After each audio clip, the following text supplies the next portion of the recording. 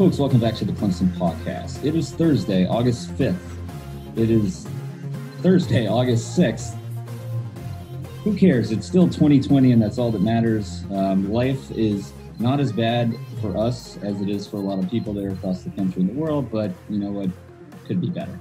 Ben and Cody here with you today. We're back with our second episode here, looking forward to the 2020 season. Whether or not that gets played still remains to be seen. But while there's still the prospect of doing so, we're going to be here to talk about it. So fall camp started today. The ACC released their full schedule with dates. And we've known the teams now for several days now, but at least there's some movement forward on that front. So trying to temper our expectations somewhat and our excitement, just not knowing where this thing is going to go. But, you know, it's fun to see this stuff come out here and get somewhat excited about a college football season. Cody, how you doing, man? I'm going to start you off with an easy one. Name the starting offensive line for the Tigers. Wow. Well, first, I'm good. I'm as good as you can be. I don't really have a good sense of what time of year it is. It doesn't quite feel like the first practice of the year. Like we that's usually one of the most exciting episodes I feel like that we have, and we've done it for the last 4 years. It feels like March still, which is when we put the world on pause. Yeah. I'm still waiting for the spring game. Right. So to think that, hey, we're going to do this, I'm having a hard time conjuring up that excitement, but the moment I see Trevor Lawrence and those beautiful golden locks, and maybe Etienne, then I'm gonna be there. But right now, just getting there slowly. And then what was the softball question again? The starting offensive line for the Tigers this year. Okay, left or right? Jackson Carman, left tackle. Left guard will be. Wow, it's already starting to fade. Dude, that's an easy one. Yeah, I can picture the guy. He's an Ohioan. Yes. Matt Bockhorst. Okay. Hey, there you go. And then center, Kate Stewart. Yep. Darn. Right guard. We're going to come back to that one. Okay, and then right tackle. That's going to be the hole in the line this year. Might as well skip it. Who's our right tackle? That should be an easy one, man. He is a sophomore. He showed out last year as a freshman. He looked really good at times. Jordan McFadden. There you go, bud. All right, Now let's go back to right guard. I'll give you this. I'll give you a hint on the depth chart leading into the spring, or to the fall, whatever this time of year is now. There's two guys listed as co-starters. One's a true sophomore. One is he's got 2 asterisks by a sophomore, so I think he's in his 3rd year. I'm looking at rosters on TNet. All right, well, I'm going to give it to you. Blake Vinson, which you should have known him. I met him. I've had a beer with him before. Well, there you go. Or Will Putnam. Will Putnam, of course. That's who we're hoping that will emerge as a starter. Yeah, but Vinson is he's a veteran guy. 6'4", 300 pounds. He's got the body. See what happens. Right. We got Trevor and Etienne, so who needs an offensive line? I suppose. I mean, let me ask you this: who is the number 3 offensive tackle on this team? And that's a hard one because there's not a lot of depth.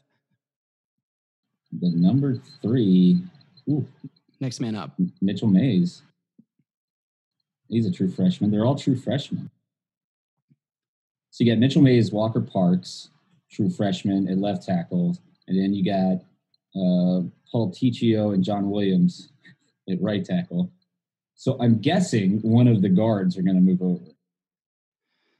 Yeah, well, Vinson's played a little bit of tackle, and then Walker Parks, he quietly became like a top 50 player, fringe 5-star player late in his high school career. So they're hoping for big things out of him. Yeah, the problem is, man, freshman, it's hard to crack the lineup as a true freshman, no matter how good you are. Coming as a freshman on the offensive line, and a lot of these early enrollees, they didn't get much of a spring practice or a spring game, right? Yeah, fair enough. But I mean, you got to say the bar's kind of low based off of the other guys. that are to be converted from guard, really. Well, not a lot of talk about it, but again, something to pay attention to this year is that we don't have a veteran offensive line. We're not quite as deep as we were in years past, although the talent across the board is better as the recruiting that position has gotten a lot better over the years, past few years. But anyways, we're talking about the offensive line here. Cody, how have you been? How have you managed COVID? How has life been for you out there in the suburbs? You're about to get married. You've never been known to have good timing. You're about to get married on September 4th back in Greenville. How's all that going for you? Yeah, I would say if you're thinking about getting married, don't do it now. And don't quarantine with your lady too right before it, because she might have second thoughts if you're prone to being a slob. So second thoughts about the wedding because of COVID, or second thoughts about you? I have to think it's both. Yeah, pretty sure. I'd put my money on that. Some might say don't ever get married. You might be looking at one. No, I joke, I kid. Your wedding, the good thing for you is that, you had this all planned. You're like, I'm going to do it on September 4th. It's a Friday, and then we're going to kick off the season the next day, and we're going to have football, right? That was the plan. And then John Swofford came in and did the John Swofford thing that he likes to do and puts us against Georgia Tech on a Thursday night. That's, of course, when the rehearsal dinner is, because the wedding is on Friday, and you said no way in hell she's going to let us watch the game. Right. We were just resigned to not watching that game, but it probably wouldn't have been a great one, but the first half would have been entertaining. Well, it's the first game of the year. You want to see it now. Right. I wasn't even going to come because of that, but now that it got canceled because of COVID, I'm going to be there. Don't worry. I think I'm. How many friends do you have outside of the state of South Carolina that are actually coming? Outside of the state? Well, we should tell this because a lot of our listeners are probably from South Carolina or North Carolina. Like in California, it's a lot different because I traveled to South Carolina recently, and the attitudes are different towards COVID and kind of sensitivity to it. And you can argue one way or the other about what's the right level of sensitivity. I don't know what that is, but I feel like there's one extreme in California and there might be a slight other extreme in South Carolina.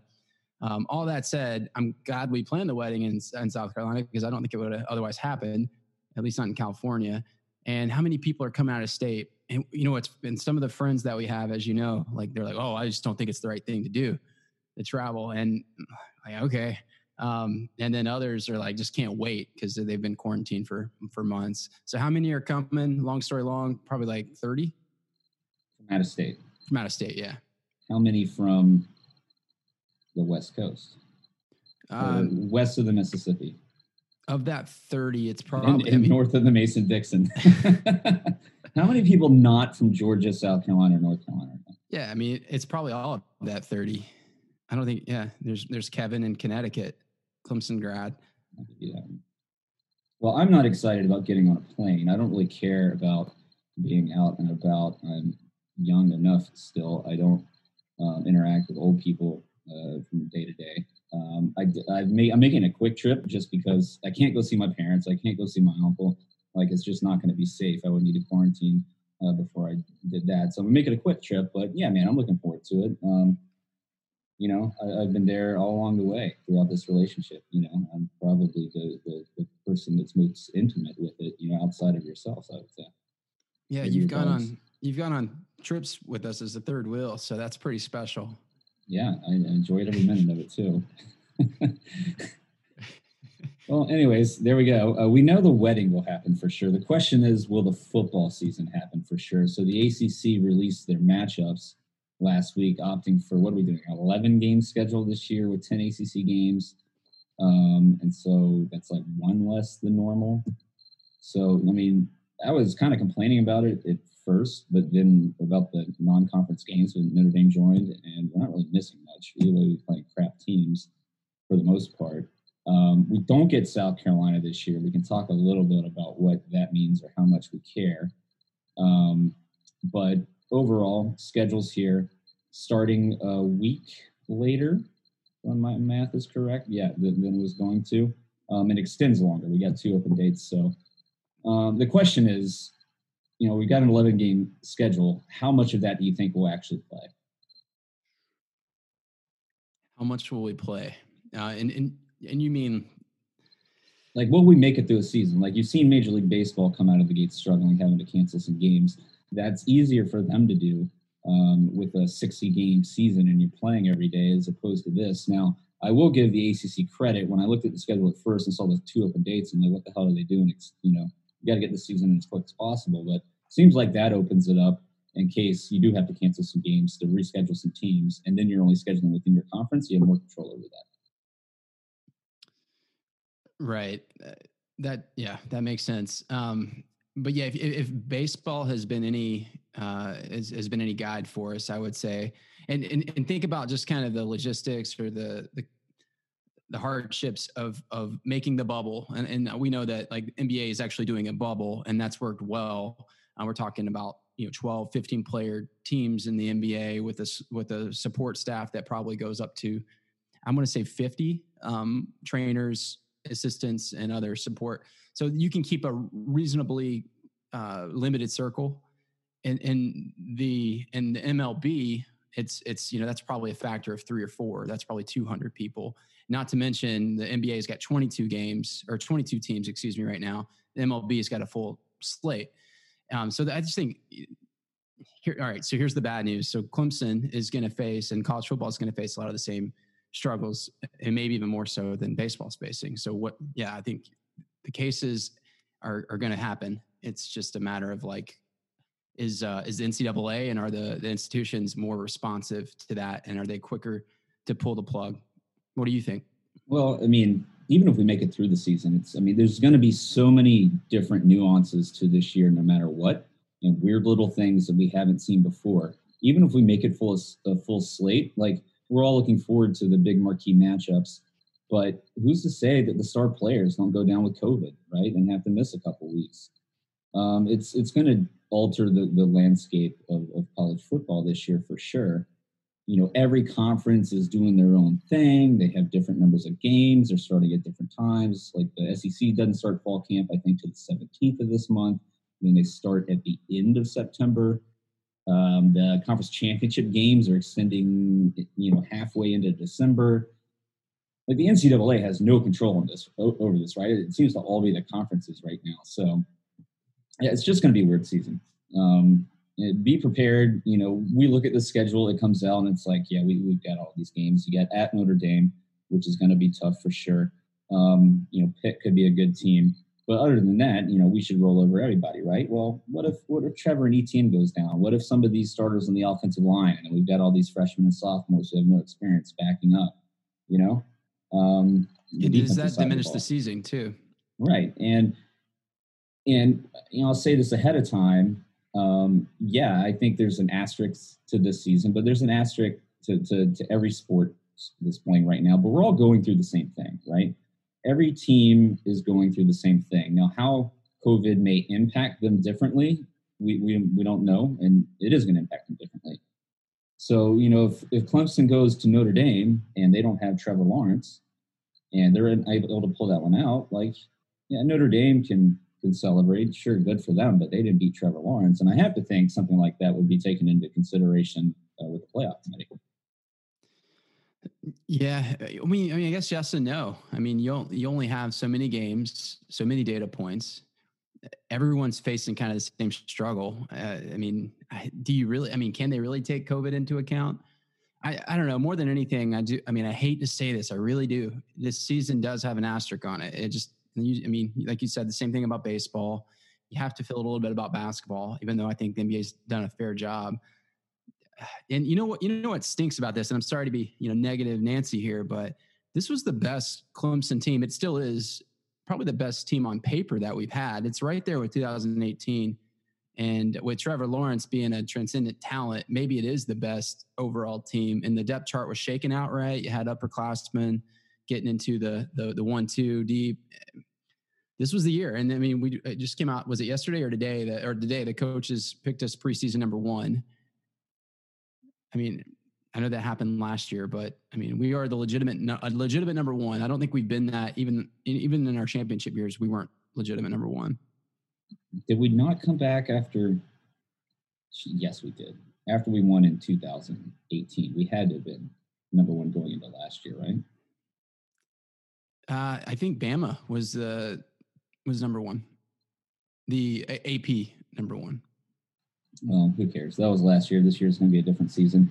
I mean, we can say there's going to be an asterisk. If they make it through the entire season, this whole slate of games, you're going to have 10 to 11 games that these conferences are playing. That's 1 to 2 less than normal in a normal season, right? You're not a 60-game MLB season. You're not some weird version of the playoffs in the NBA after taking months off for a break there. So it'll be somewhat normal. I think the key is whether or not, again, a lot of these big name players go down and due to COVID and they have to sit out, and it has a significant impact in some of these marquee matchups. I think that's the unfair part of that, but maybe you just treat those like injuries, injuries happen. So maybe you just treat them that way. So I do think if we do make it through the entire season, we might feel differently. I had to look on the bright side. I kind of don't care if there's an asterisk.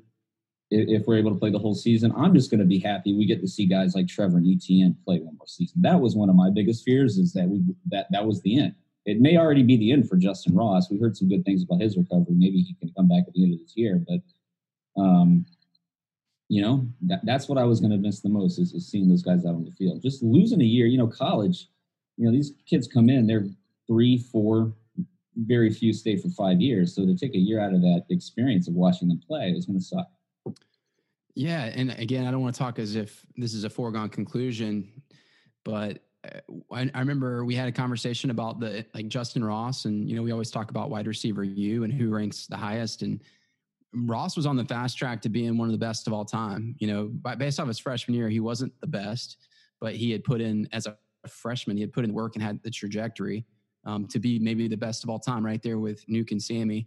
And of course he was injured last year, but he still had a good season. He had a chance to really come on strong in year 3, and you lose that kind of guy. That's unfortunate. Etienne he's right there with Spiller as an all-timer.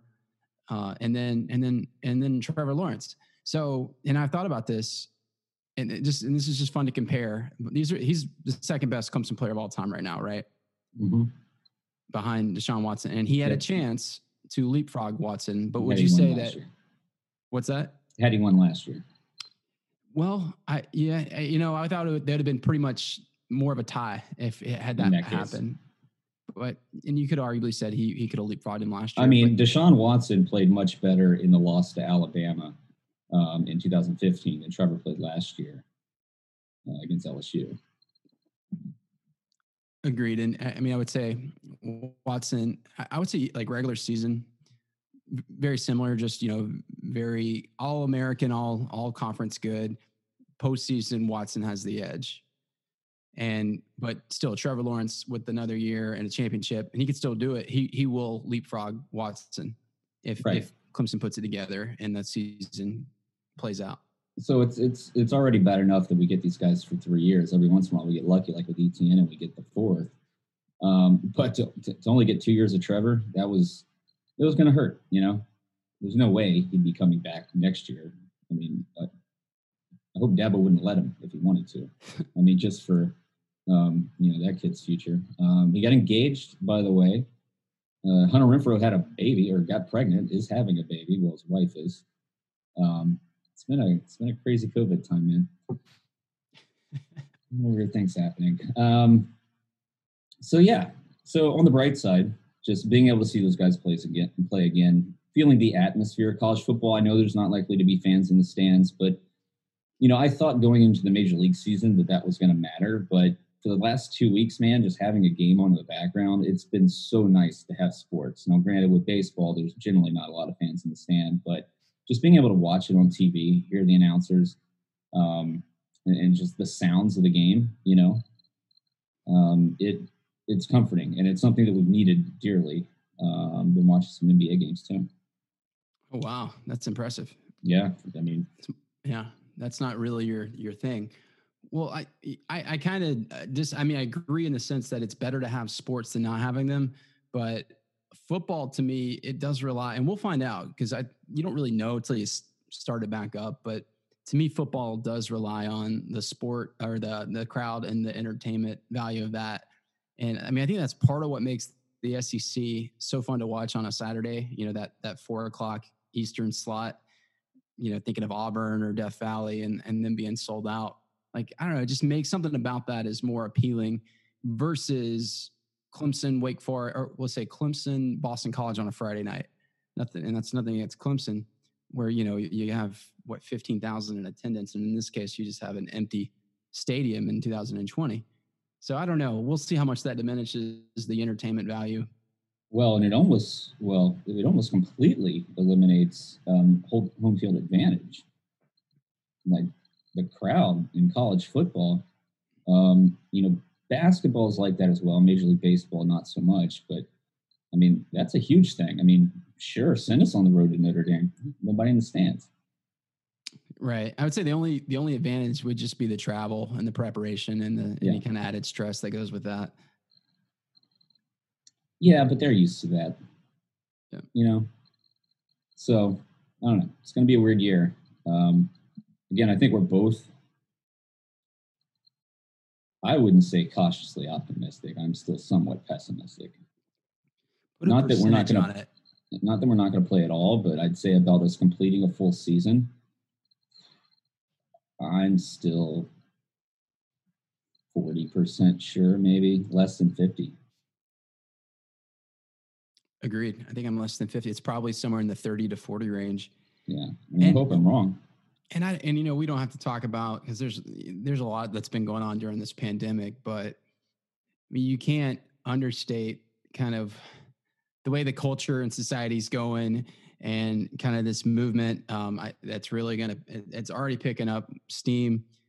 It's going to be strange that players are, at least the optics of this and the narrative that the way the media will spend it, that these unpaid, exploited student athletes and students in quotes are playing and risking their lives, which that's not true. But that's what they'll say. While, others are profiting massively, they're getting paid nothing. Like that's the narrative. And I mean, the optics of that, I'm really surprised that I'm surprised that they push forward knowing that they're going to face this kind of narrative from the media, and it's going to be hard. Too much money involved, man. Too much money on the table to lose. But you know what? Screw the media. They need something to talk about as much as any of us do right now. These players have the freedom of choice, right? They can choose not to play. Pac-12 and Big Ten, or kind of walking that rope or that line right, towing that line right now. So that kind of shifts me into thinking about. I mentioned it earlier. With Major League Baseball, with the NBA, with the NFL, you have one governing body in coordination with the teams, and they make decisions, right? And they set a plan of action for moving forward. College football, with all the conferences doing their different things, starting different times again, playing different numbers of games. Like, what is the point of the NCAA as a governing body?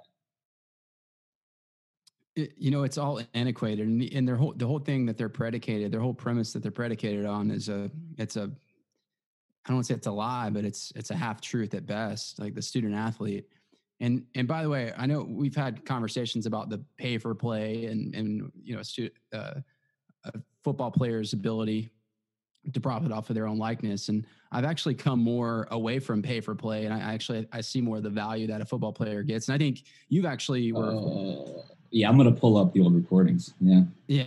Well, we'll paraphrase so they don't have to go see that. And you were more against it, the pay for play, but I think you've kind of veered more towards it. So we both moved to a more modern position, I would say. Yep. Would you agree? Well, yep. Well, you see Dabo came out today in favor for setting up something that players would, it'd be revenue sharing that they would have access to after they graduate early school. So Dabo, his thought process on it is evolving as it naturally will for all of us.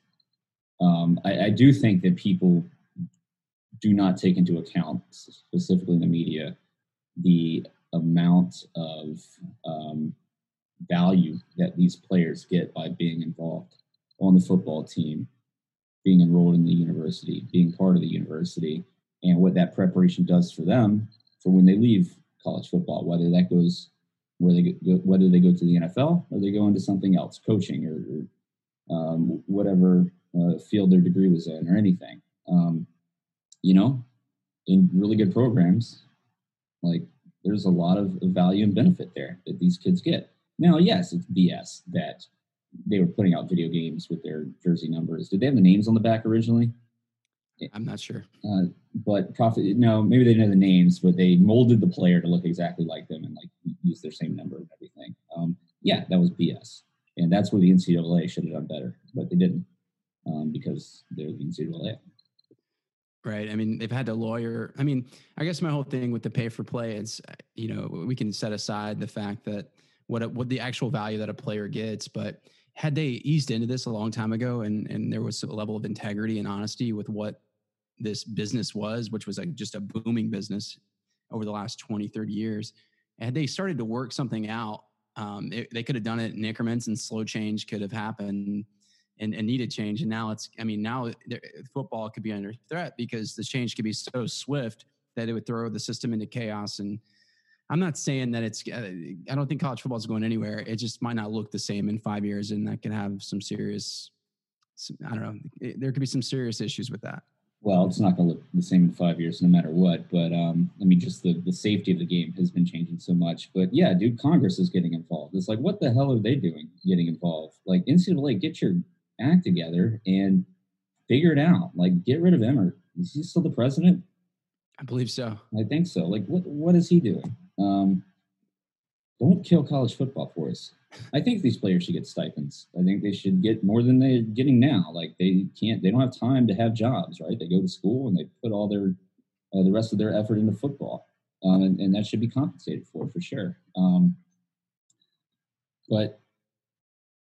Well, how about the idea of like profiting off your own likeness is, as much as I like that and as a concept, like it seems like just an element of America, like an extension of American values, just freedom to be able to do that.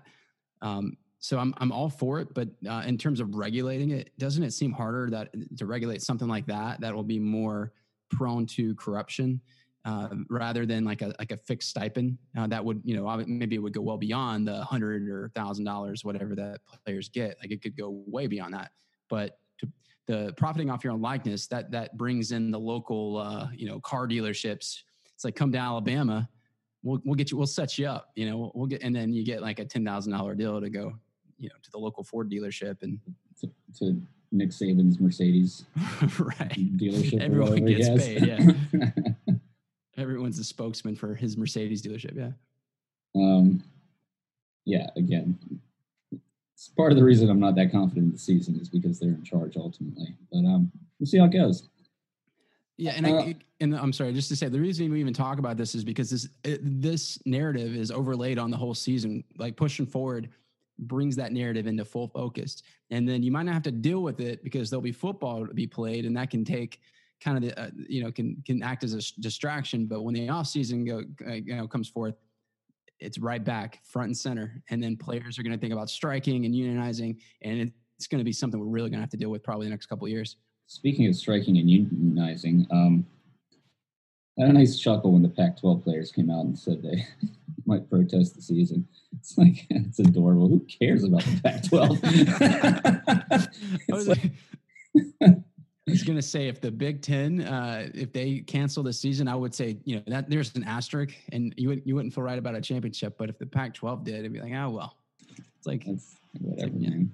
Oh well, that's cute.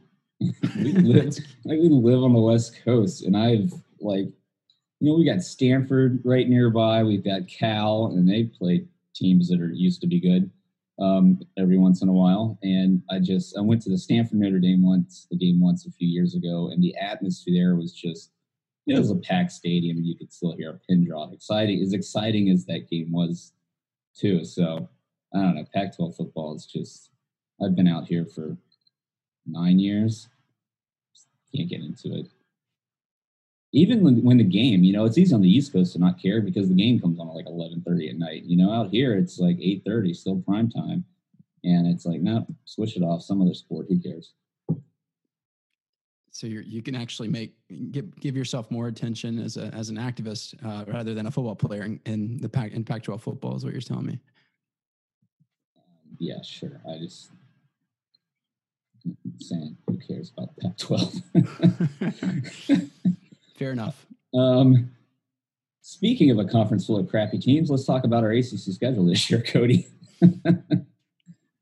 So we're playing 10 ACC teams, which is a slight upgrade over either Akron or Citadel dropping off, and South Carolina, who will not play this year. We'll get into that.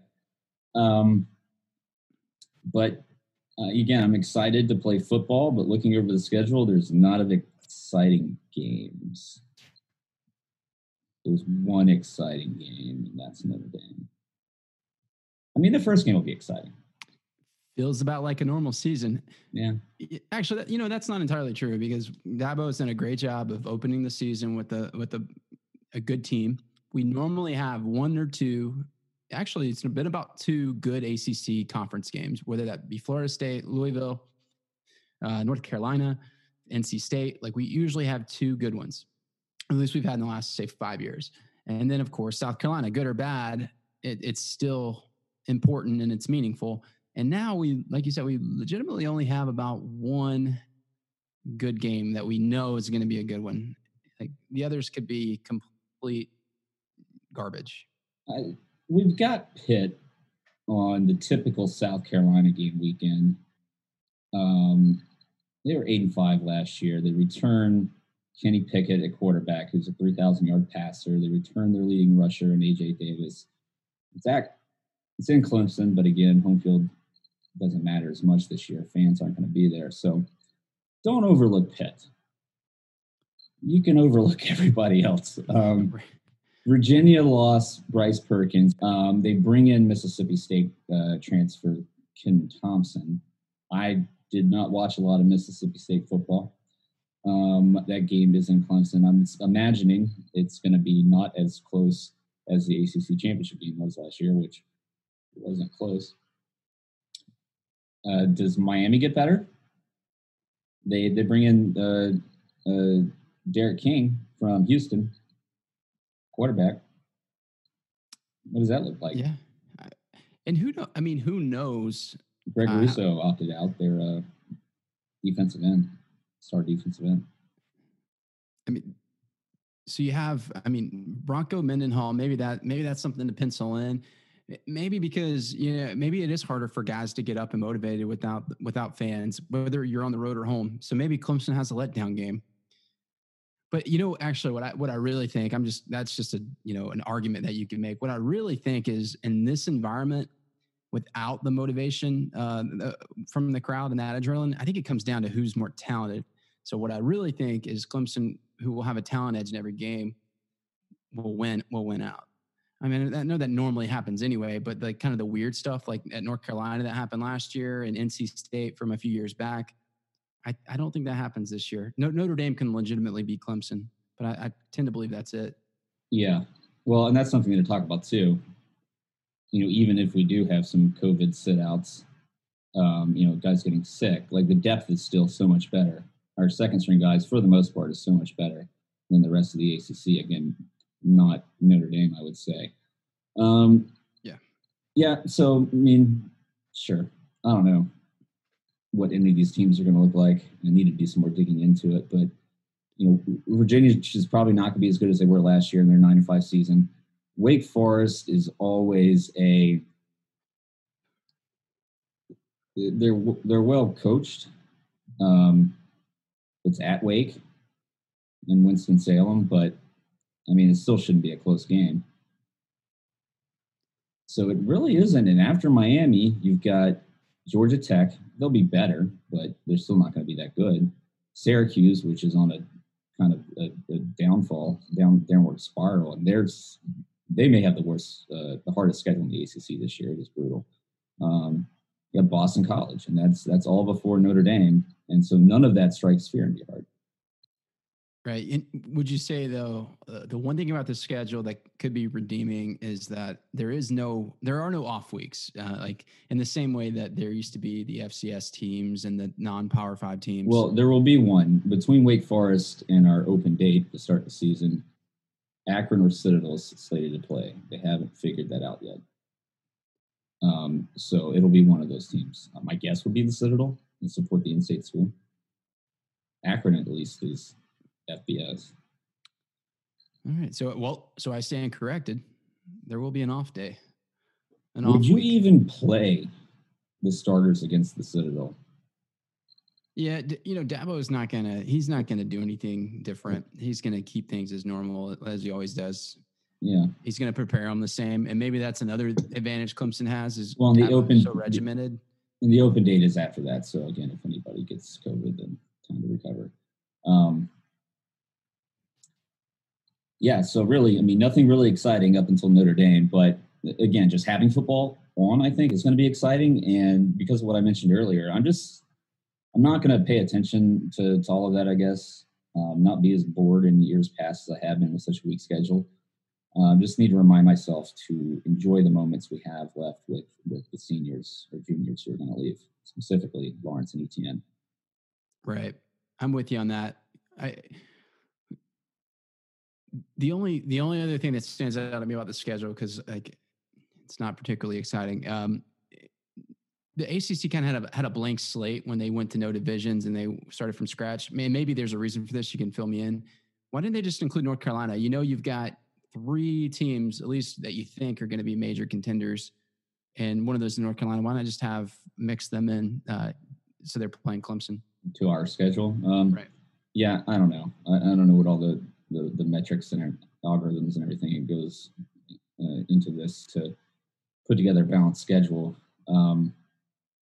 But maybe they expect that we might meet them in the ACC championship game, because it's going to be the top 2 teams, and their team, Notre Dame is thinking they're a shoo-in. They're not, and they play North Carolina. They've got a harder schedule than we do. At North Carolina. They're at North Carolina the second to last game of the year, and that's actually on a Friday, it looks like. That's weird.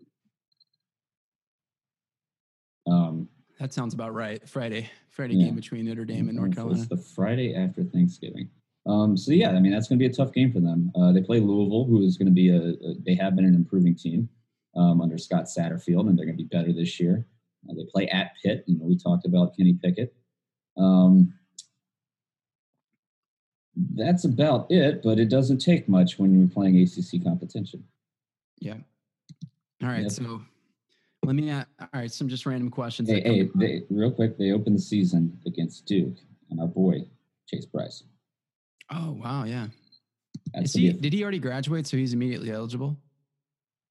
So he's got 2 years of eligibility now? Yeah. All right, that's good. So, and he doesn't have to sit out. That's good.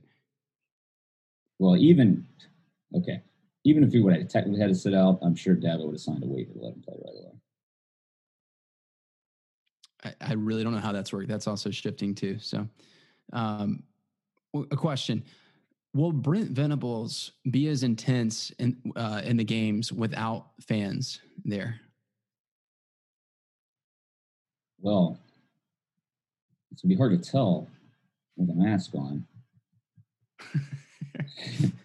I mean, I guess we can count how many times Get Back coach has to pull him back and compare that. You watch the game film from last year and run the numbers.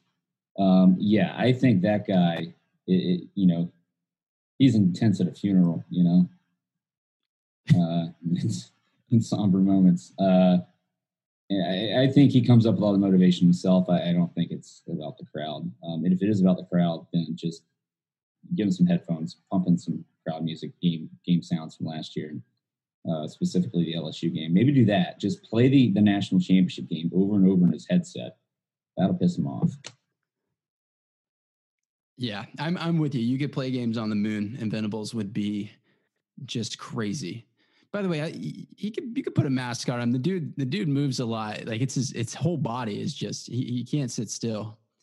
Like, we need clear masks. Yeah, so we can see. I don't know if anybody's thought about that yet. Yeah, clear mask. What the hell's going on? I guess you got to be out of the right material. Nobody take that idea. I'm going to run with it and invent something. All right. So finally, after all those games that are not very exciting, we get to Notre Dame. It's in South Bend. We were going to go to the game this year. We're obviously not going to go to the game this year, even if they hold a game. or have fans in the stands because it'll probably be 50% capacity. They're not going to release tickets to Clemson. But that was something we were looking forward to.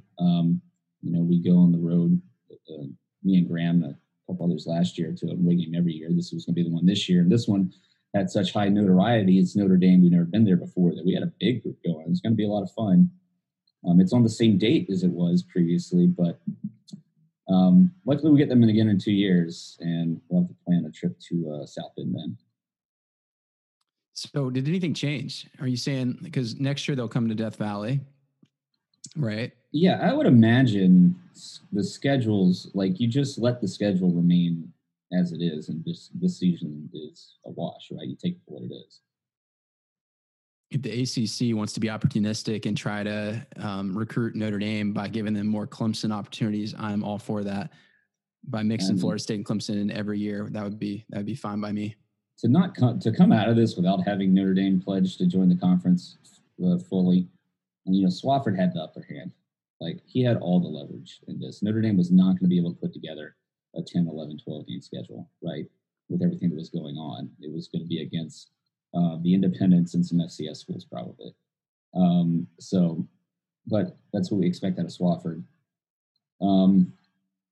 But interesting to have them in the conference this year and to have no divisions in the conference. So that'll be fun to see how that plays out. And it'll also be interesting to see, they're really going to see how they stack up, I guess. They're going to play better ACC teams this year, probably a larger quantity of the better ACC teams than maybe in years past, although they've been playing a heavy, 6-game schedule against the ACC. So yeah, 5. It just feels like them being involved more and having an opportunity for the conference championship. I'm glad that's happening. I think that's great. And I think that's great for the conference. I just think after this year, that needs to be a permanent thing.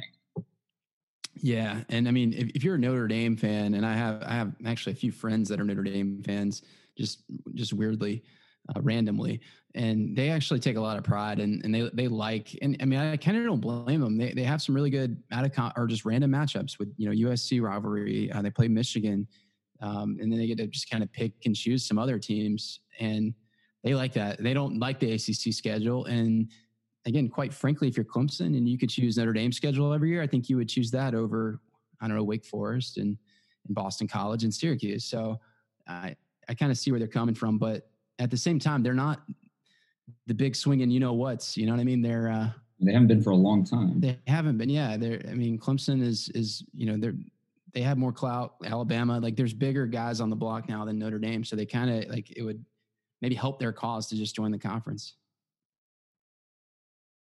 Yeah. Because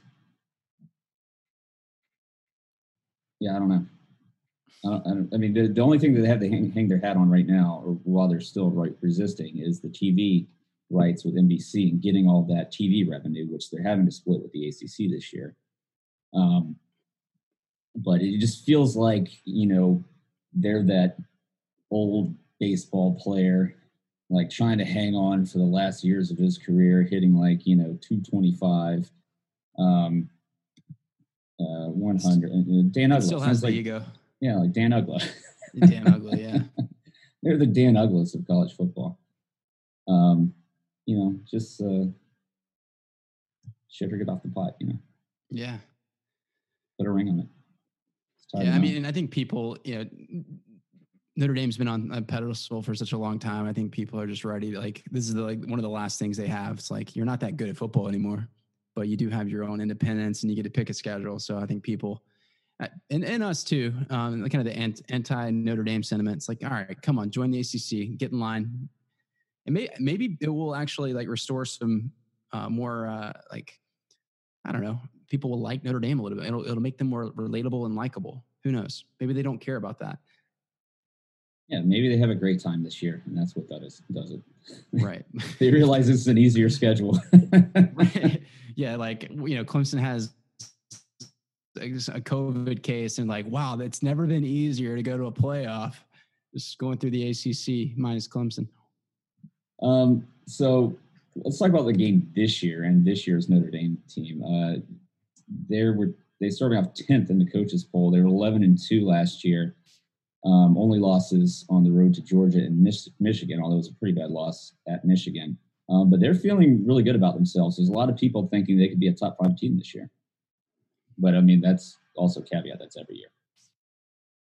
Yeah, I haven't done my homework on them, so I don't want to speak out of turn. But from an insider I know, which is a friend, they do feel really bullish about this squad. I think they've said it's probably their best team on paper, dating back to 2015 when we played them in the flood game, and I think there's sentiment that this is a better team than that one. I'd like to point out to them that Ian Book is still the quarterback. And they watched him play, right? Yeah, no, I agree. He's they lose their leading rusher in Tony Jones Jr., lead their leading wide receiver, Chase Claypool. So there are some shoes to fill. I'm not knowledgeable with their depth chart, so I'm not going to speak either to their potential this year. But, they're ranked 10, which is about where you expect a Notre Dame team to be ranked no lower than right at the beginning of every season. So we'll see how it plays out. Again, glad they're participating in the conference, glad they're on our schedule because it's the one game, the big game that we have to look forward to this year. Yeah. And Ian Book, look, he's not a bad quarterback. No. He's had 2 years of real-time experience where he's been a quality starter. And there are college quarterbacks like him that despite their physical limitations, and really he's got some other actual quarterback limitations, like they do kind of take a next step. Like his ceiling isn't capped, I would say. So, who knows? Maybe he can take it to the next level. He's not an NFL quarterback, obviously, but some upside there, some collegiate upside. Well, so after Notre Dame, we got another open date, and then at Florida State. Florida State has not been good for the last several years. They've really been struggling. Had obviously bad coaching hire, and then to get Mike Norvell from Memphis, which looked like a good coaching hire, and then he had some issues here in the offseason with his team, this social justice movements going on. Since then, him and Marvin Wilson, who's kind of leading that effort, have made up. So they seem to be on good ground. They bring back James Blackman, who I have to think at this point has to be tired of getting sacked by Clemson. That poor guy. He's been like a practice dummy for Clemson the last few years. I was going to say, is he their solid starting quarterback? I was going to say $20 if you can name their quarterback, but I'm probably going $20. No, it's him. I looked at their depth chart earlier just to see if I was missing anybody, but nobody stood out. Remember, like their big get that was supposed to be coming in last year was Sam Howell before he flipped in North Carolina. That's who they were banking on, and I almost guarantee you he'd be the starter there right now, not James Blackman. Oh yeah, he's a good one, and yeah, that was a big loss for them. So yeah, I mean, I don't expect they were 6-7, 4-4 in the conference last year. They've got to be better at some point, right? They have to start turning it around. But the recruiting hasn't been going great for them, like it used to. Their facilities aren't the same and up to snuff with a lot of the other current blue bloods in college football. So it's been a struggle for them. But Mike Norvell did very good at Memphis, so we'll see how he's able to do at Florida State. Yeah, I mean, Mike Norvell is a good coach. I've heard, I don't know enough. I just hear from people that know more than me that he's ethically questionable in some things he's done throughout his career. And so the whole like social justice, like those reprimands don't surprise me. But I, again, I don't know him, so I shouldn't say too much more. But ultimately, it seems like you can be a good football coach, and even if with some ethically questionable character, and still do better than the last years of Mr. Jimbo Fisher and the only 2 years of Willie Taggart. It seems like there's only that bar's low. Yeah, there's the only way to go is up for Florida State. That the disappointing thing with Florida State is, and Tully and I talked about this last time, is that parallel to our meteoric rise, like they just hit rock bottom, right? And we didn't have the chance to like see each other in passing really, when we were both close to being there at the top, right at the top. And they're they're a historic rival of ours, being so dominant in the ACC in the 90s and the 2000s, the Tommy Bowden versus Bobby Bowden, back in the late 90s, early 2000s. So you really like to see them become good again. Again, they're one of the reasons why the ACC has been down, is because you've got Clemson and nobody else, and that somebody else is supposed to be Florida State, and then maybe some other folks. Agreed. And you know what? You're talking about the meteoric rise of Clemson and the contrast to Florida State. There were 2 years there with Deshaun Watson in the 15-16 season. The 15 matchup was really good, and those Florida State teams, both seasons, if you recall, were ranked ahead of Clemson, or at least considered in a lot of polls ahead of Clemson, and they had every bit as much talent. So that's quite the documentary that they could make, either about Clemson's rise and Florida State's demise. But like that, it's amazing you can have that much talent and crumble so quickly. And so 15 was the year right after Jameis Winston. Jameis Winston left, right? Yeah. Yep. You know what they say about karma. Right. I mean, it feels like it's the Jameis Winston curse, right? Yeah. It does. Yeah, kind of deserve it. Sorry, they got their championship, but they sold their soul to the devil. Yeah, and here we are. But you'd love to see them come back and be good again. I mean, that was always a game on the schedule that you circled and look forward to. Now, not so much. It's fun. It's exciting. So after Florida State, we talked about Pitt, and then we wrap up the season at Virginia Tech and Plattsburgh. So we're going to have 2 cold weather games, it looks like. The game at Notre Dame, I mean, it's not out of the question that it'd be snowing that time of year. But then at Virginia Tech and Plattsburgh on December 5th, which would usually be the weekend of the ACC championship game, they were a decent team last year, 8-5. Justin Fuente, their head coach, is a good coach. They bring back the quarterback, Hendon Hooker. Still, he threw for less than 2,000 yards last year. So I expect that they'll be improved. Blacksburg is a tough place to play when there are fans in the stands. But again, given the weather's one thing. Home field advantage for both Notre Dame and Virginia Tech is actually going to still, be there for them. The weather factor, the cold weather factor. It could be snowing in Plattsburgh. Yeah, no, that's something to consider. I mean, you just give the ball to ETN and let him run. Yeah. So is there any insider information about ETN and potentially sitting out the season? No. Dabo has confirmed that today nobody opted out.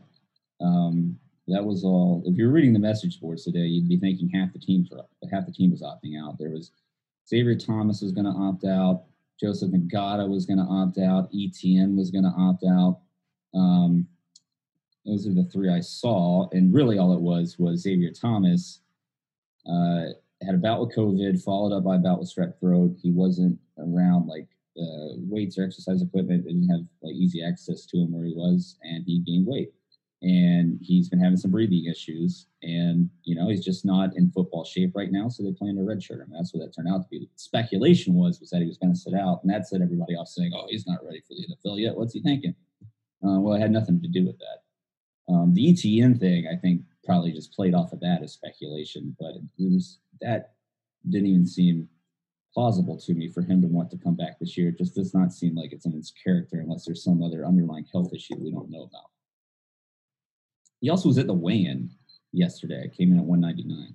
Yeah, I mean, that's strange. Maybe that was... Why would he do that otherwise? Just hearsay. All right, so I don't know if you had anything else like that you wanted to talk about with the schedule, but can we get into some of the fun stuff? Some of the freshmen, some of the players we're excited to see outside of the upperclassmen? Yeah, but before we move on to that, let's talk about South Carolina. Oh, yeah, of course. Not having South Carolina on the schedule. Again, it's one of those things. I mean, I hate South Carolina with all of my heart and soul. I grew up in South Carolina, lifelong Clemson fan. I was at the 63-17 game in Williams-Brice, one of the greatest moments of my life. I was at the last one, what was it, like 56-7? And so I do look forward to playing them every year. It's one of my favorite games. It's lost some of the luster since they're not as good and the games haven't been that close. But I guess really when I think about it deep down, I want to play them. disappointed that they're not on the schedule. Even if they would have filled that Akron or Citadel game with them, even if it would be a different time of year, you still get to play them.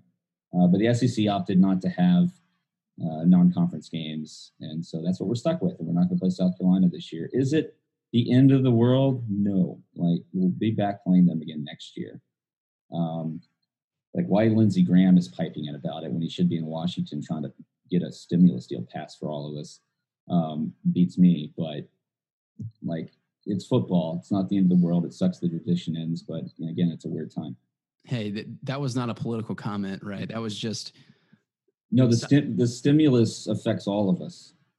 And he needs to get back there with all of them, Republicans and Democrats, and all of them together need to figure something out and help the country out. I just want to make sure. It sounded very bipartisan to me. It's very bipartisan. It was you're a United States citizen and you care about the country. Okay. Cool. I'm with you, man. So South Carolina, I think it's good to have a year off. They need to. It's kind of like them. What's that? Yeah, it's good. It's good for them. It's kind of like, guys, we beat you. It's getting kind of embarrassing for you. Let's take a year off. Let's go on a break. You guys go think about what you've done, and then we'll see you next year. And maybe you guys will have gotten it together a little bit more, so we can have because ultimately you want the game to be a little bit more challenging and competitive. You just do, even though you want to beat them. You want to beat them. Like, the thing about the 63-17 game is we weren't supposed to beat them by that amount. Like, it was a kind of a close, I don't know what the spread was, but it wasn't 50 points. Yeah. Especially on the road in Columbia. But when you're beating them 63-17 and you're barely covering the spread, or you don't cover the spread, that's just not a fun game. So we need them. We need Florida State. We need them to get a little bit better. Maybe we need to get a little bit worse. It never gets old to me kicking their ass. Maybe it does for like people who did not grow up in the rivalry that are Clemson fans, like people from Ohio, like Tully. But you also went to South Carolina your first year, so you've got this weird. I don't know. You're off. You're a little bit off, man. There was before I moved to California, there was 2 years after college, I think, where I was still in South Carolina, and by the way, South Carolina was beating Clemson during those seasons. Yeah, so it meant a lot to me at that point, and it wasn't that I hated South Carolina. I just really hated losing to them. And the friends that I had were mostly nice, but they were more prone to to talk trash. Haven't heard a peep out of them in the last 5 years, or maybe longer. Nobody returns texts anymore. They answer the phone after the game. I don't get it. I don't know why. They did when they were beating us. I answered the phone. I don't know. There's different types of fans, subsets of fans that within each fan base. I won't speak generally of all South Carolina fans, but I always had the feeling that most of my South Carolina fans were just kind of like, or my friends were just going to enjoy this while it lasts, because it won't last long. I got that kind of vibe from them, which seemed to be the right way to be. Well, and that's how I felt, right? I didn't think it was the last forever for them. And then I knew that we were getting better, and, it sucked losing for them 5 years in a row for sure. But, just seeing us bounce back and play good bowl games, win the ACC championships, like, you knew we were on the rise. But again, it never gets old to me to beat them so bad. What was funny to me is that they probably all saw they didn't have Clemson on the schedule and were excited at first before they realized that all those open slots of games they need are going to have to play is going to have to be filled by SEC West teams. I think they'll take Arkansas, LSU, and Auburn, and you can name them all over Clemson. Ole Miss, Mississippi State. So are they in the? Yeah, they're in the West. So the schedule does not. The point being, the schedule doesn't get easier for them because we drop off.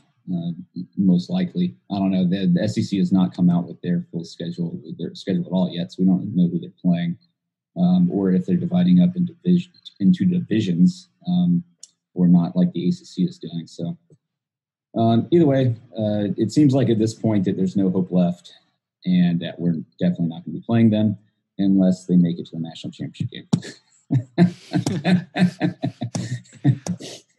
the year of COVID. I mean, it could happen. You never know. The entire SEC gets COVID and has to go down, and the only team left standing is the University of South Carolina. They developed immunity living in Columbia, South Carolina. There you go. Not gonna pile on top of that for any of our Columbia resident listeners. Okay, yeah. So that wraps it up for the schedule. Yeah, man. Let's now go ahead and wrap this up with August camp. Some of the guys that we're looking forward to. We mentioned that Xavier Thomas is going to essentially they're planning on redshirting him this year. Might play 4 games. Might get into 4 games, but otherwise. He will be out. Justin Ross likely out for the entire season, although we've heard some good updates on him today and how he's been coming along. So I don't know if he could potentially come back towards the end of the year. But, when Ross went down, you're like, it's not the same as having like a Justin Ross or a T. Higgins behind him. I mean, we have Latson and Gata, and they're going to be great players. I think, was it Latson, like put on a lot of really good weight that he needs to. But, you haven't seen a lot of them. They're going to be really good, but, it's starting to get thin there, Justin Ross being gone. We do have Amari Rogers coming back. We don't have the freshman class that we have the past couple of seasons. We do have E.J. Williams, who should be really good, though. But it'll be interesting at that wide receiver position how this shakes out. I did wonder if maybe Darian Kendrick might switch back to wide receiver if there's a hole there. Yeah. I think there's enough.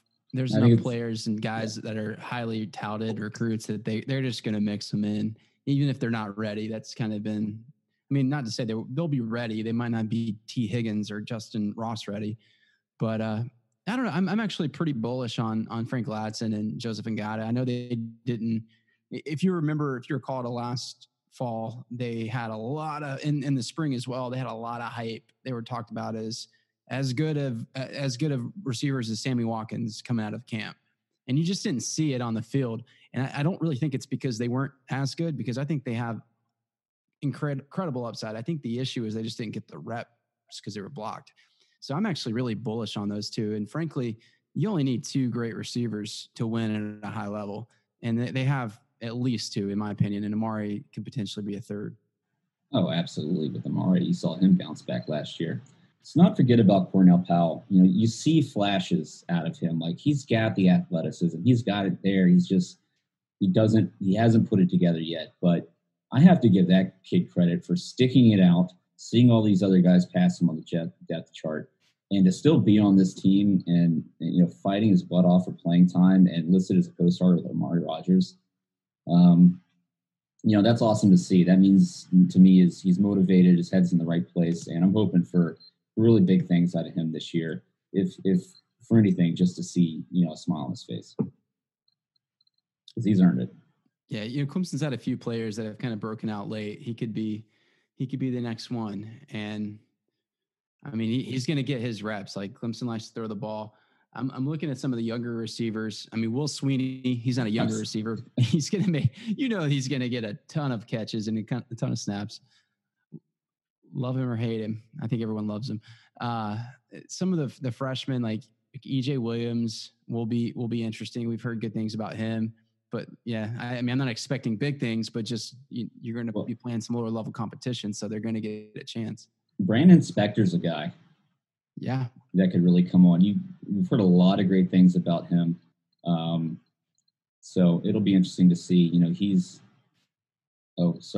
Powell was.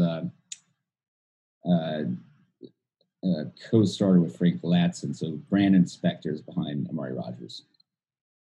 Right. And we missed Hunter Renfrow from last year. That was a big reason. I think we had some issues moving the chains, and Trevor Lawrence just needed that outlet. And nothing against Amari, but that was his first year trying to play the slot, and that wasn't his. I hope he's acclimated, and he also was coming off an ACL. But Brandon Spector, like you said, he could be the next version of Renfrow. Hey, did you see Renfro's new nickname? Can't wait to hear it. The slot machine. They're playing in Vegas. Get it? It's brilliant. It's absolutely brilliant. I love it. So we're gonna retire 3rd in Renfrow. No, we can keep that one too. But the slot machine, that's pretty awesome. 3rd in Renfrow is more of a mantra, I suppose. It's a way. It's a philosophy. Yeah. It's a way of life. Yeah. Yeah. So who else? Who else are you excited about? Obviously Trevor.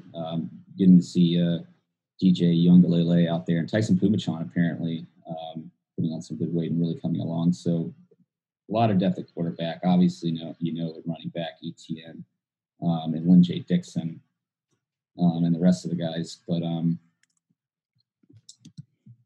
who's the freshman? Well, the defensive line. There's going to be a restructuring of the defensive line, and hold on a second. You have to help me think of the freshman, the running back. Oh yeah, Demarcus Bowman. Demarcus Bowman. He's looking really good.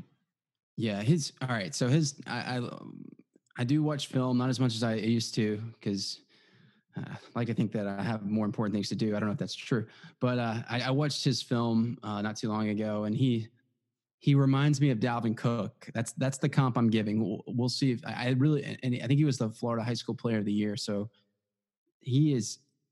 Dalvin Cook was unbelievable at Florida State. I think he has that upside. He's so fast, and he's strong, even though he's not quite like Etienne in build. He's a little bit smaller, but I think he can have an instant impact, even if he's not a blocker early on. Etienne's down 11 pounds from last year, so getting close. But yeah, let's talk about the defensive line. Really, that was a weak spot for the Tigers last year. Causing Venables to go to the 3-4 defense. This year, we expect to go back to a 4-3, and even with Xavier Thomas going out, tons of talent across this defensive line. Yeah, and people forget about Tyler Davis. He had he was the one guy that was every game. He was he was just like a Christian Wilkins, and that was his freshman year. As a true freshman, he made such an impact. So you get him back, you throw Brian Bresee in there, the number one overall player, or at least a top 5 consensus overall player. Miles Murphy at defensive end, who I think got the bulk of like the rave reviews out of the spring, even more so than Bresee. I think Bresee was hurt, but Miles Murphy at defensive end, just like out the box ready. Like these guys, I mean, layer them in with the guys again, like Tyler Davis, Justin Foster, Jordan Williams that are already there. Man, I think you have something. And I know we're losing XT for the season, but you already have other guys in place, and I'm gonna blank on names. So KJ Henry, and he's a guy that they're saying is looking really good this year, putting a lot of muscle and good weight, and they're excited about the season that he's going to have. And then don't forget about Darnell Jeffries. He had some issues where he had trouble keeping on weight, some health issues, and they're saying he's looking better than ever this year. I think he's back up close to his ideal playing weight, about 300, and he's got athleticism. He's got a lot of talent, so it'll be interesting to see him back on the field. But I guess the point being is that the cupboard is not nearly as bare as it was last year. Right, more depth and more high-end talent. So like you said, you can move away from that 3-4 and going more to the 4-3. And frankly, Isaiah Simmons allowed you to do a lot of the crazy things. And it's such God, what a treasure he was, man. What a season. I mean, he had two good seasons, but one that was just otherworldly. So we're going to miss him, and you're not going to find a replacement for him, but Mike Jones Jr., it'll be interesting to see. He'll be in there. The other Spectre will get his shot. Though they might move him inside to Will or Mike, but they'll do it by committee. I think this year at the Sam spot, where Isaiah vacated, because I think you have to do like the platoon, right? Like they did in previous years. Yeah, it's interesting on the depth chart. They've got 2 true freshmen behind him at that position, and there's a lot of freshman linebackers, to be honest with you. But you've got Skowski. He'll be a force to be reckoned with this year. And then you've got, the regular guys, Venables, Levante Bentley played some last year. Keith McGuire is a guy who was injured last year, and they were really high on him. But he wasn't able to play much this season. So good to have him back this year. We're really going to miss that Isaiah Simmons. Like, he was just a different animal, although I think he meant more to this team last year, as much to this team last year as he did because of our weaknesses on the defensive line. Right. He covered up. He made what was a pretty deficient defense. He covered up all of that, or a lot of that. And yeah, we're going to miss him. But I think Jalen Phillips is the other guy. Like, I think they're going to do more. Maybe they put Yeah. Mario Goodrich and go to that more nickel look where you get more speed and coverage ability. And then if you do want to go with the safety, that's at least theoretically more versatile. It might be Jalen Phillips. Well, anybody else you're particularly looking forward to? We'll get into the breakdown of the offensive defense here as we get closer to the season. We honestly have not been that organized with all the uncertainty. So again, you're lucky to remember some of these names. Anybody else? Cody, how about this? Can you name the starting long snapper? I can't tell you who it was the last 5 seasons. I couldn't tell you one long snapper over the last 5 seasons. Can you? That's the point. You know they're doing a great job if you don't know their name. Yeah, that's a good point. Attaboy Jack Maddox. Tyler Brown. Well said. Yeah, so starting to get excited, I guess, is what we would say. Again, very cautious in our enthusiasm and expectations, still rather pessimistic about a full season, getting played out. But we'll see what happens. If anything, and we know that this whole experience has not been very predictable. So hopefully it gets better and we see a full football season. I agree. I still not hopeful, but what were you just thinking about? Seemed like you were trying to count. No, I was thinking about our backup quarterbacks because there is enough freshman talent. Like, even though it's kind of like a blowout at Wake in a typical season, I think it'll be an interesting season if we can play it. I think there's enough talent, young talent, that'll be fun to watch. Yeah, and again, I think if Trevor goes down, Pumachan is going to be more than capable in the ACC. Yeah, I don't know. I want to see it first from him. I think he's got the tools. Don't know if he's ready to apply them yet. And DJ definitely needs to get some reps. Not sure that he's ready to come in and take over. That is not the expectation, but it'll be fun to see them. After Lawrence and Bryce last year, it was Ben Batson and somebody else. Who else was there last year? That was it. Yeah, Trevor Lawrence ran everyone else off the year before. Now Chase Bryce is gone. I miss Chase. I'm gonna miss Chase so much. I'm gonna be following Duke football closely this year and probably tuning into a lot of their games. That's one thing that could make the ACC more exciting is if we just more often allow our transfers or encourage our transfers to go to other ACC teams. Yeah, I mean, it's worked out in some places and not so much in others, but I think Chase Bryce he'll be good for Duke, especially with Cutcliffe. Yeah, with Cutcliffe, that's what I'm thinking. Really exciting to see him really get free reign of an offense and shine, man. He did incredible things for Clemson. He was just such an incredible player and teammate, and a great representative of the Tigers. So I know that we're all wishing him the best of luck. Yeah. Okay, so let's wrap it up there. We're talking football at least, and I guess that's the most that we can ask for right now. Moving forward, we are going to try to get back into a regular rhythm. We'll talk more about fall camp here in the coming weeks, then eventually get into some defensive and offensive position group breakdowns and previews. And Cody's getting married, so we'll see if we do a season preview. That might get in the way of it. Cody, you're not honeymooning right afterwards, are you? Because there's nowhere to go. We're going to Kiowa Island. Kiowa Island. Yeah, the fancy resort. I'm really excited about it.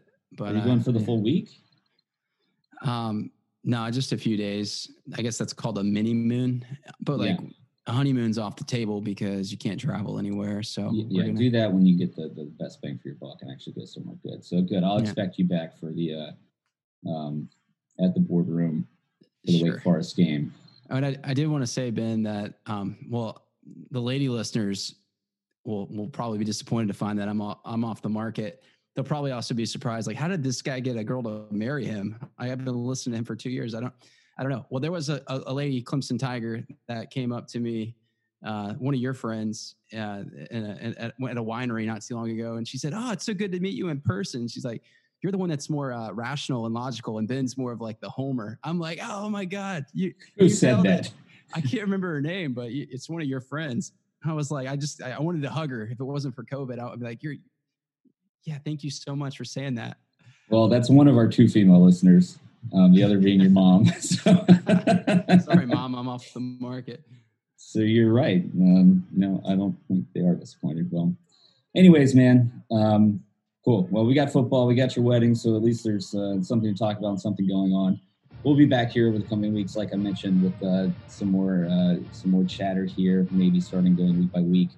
Tully's trying to set up some things with the guys from Shaken Southland to do some pods, and maybe you can get Quack and Tiger back on to talk about a little bit of the recruiting that's been going on lately.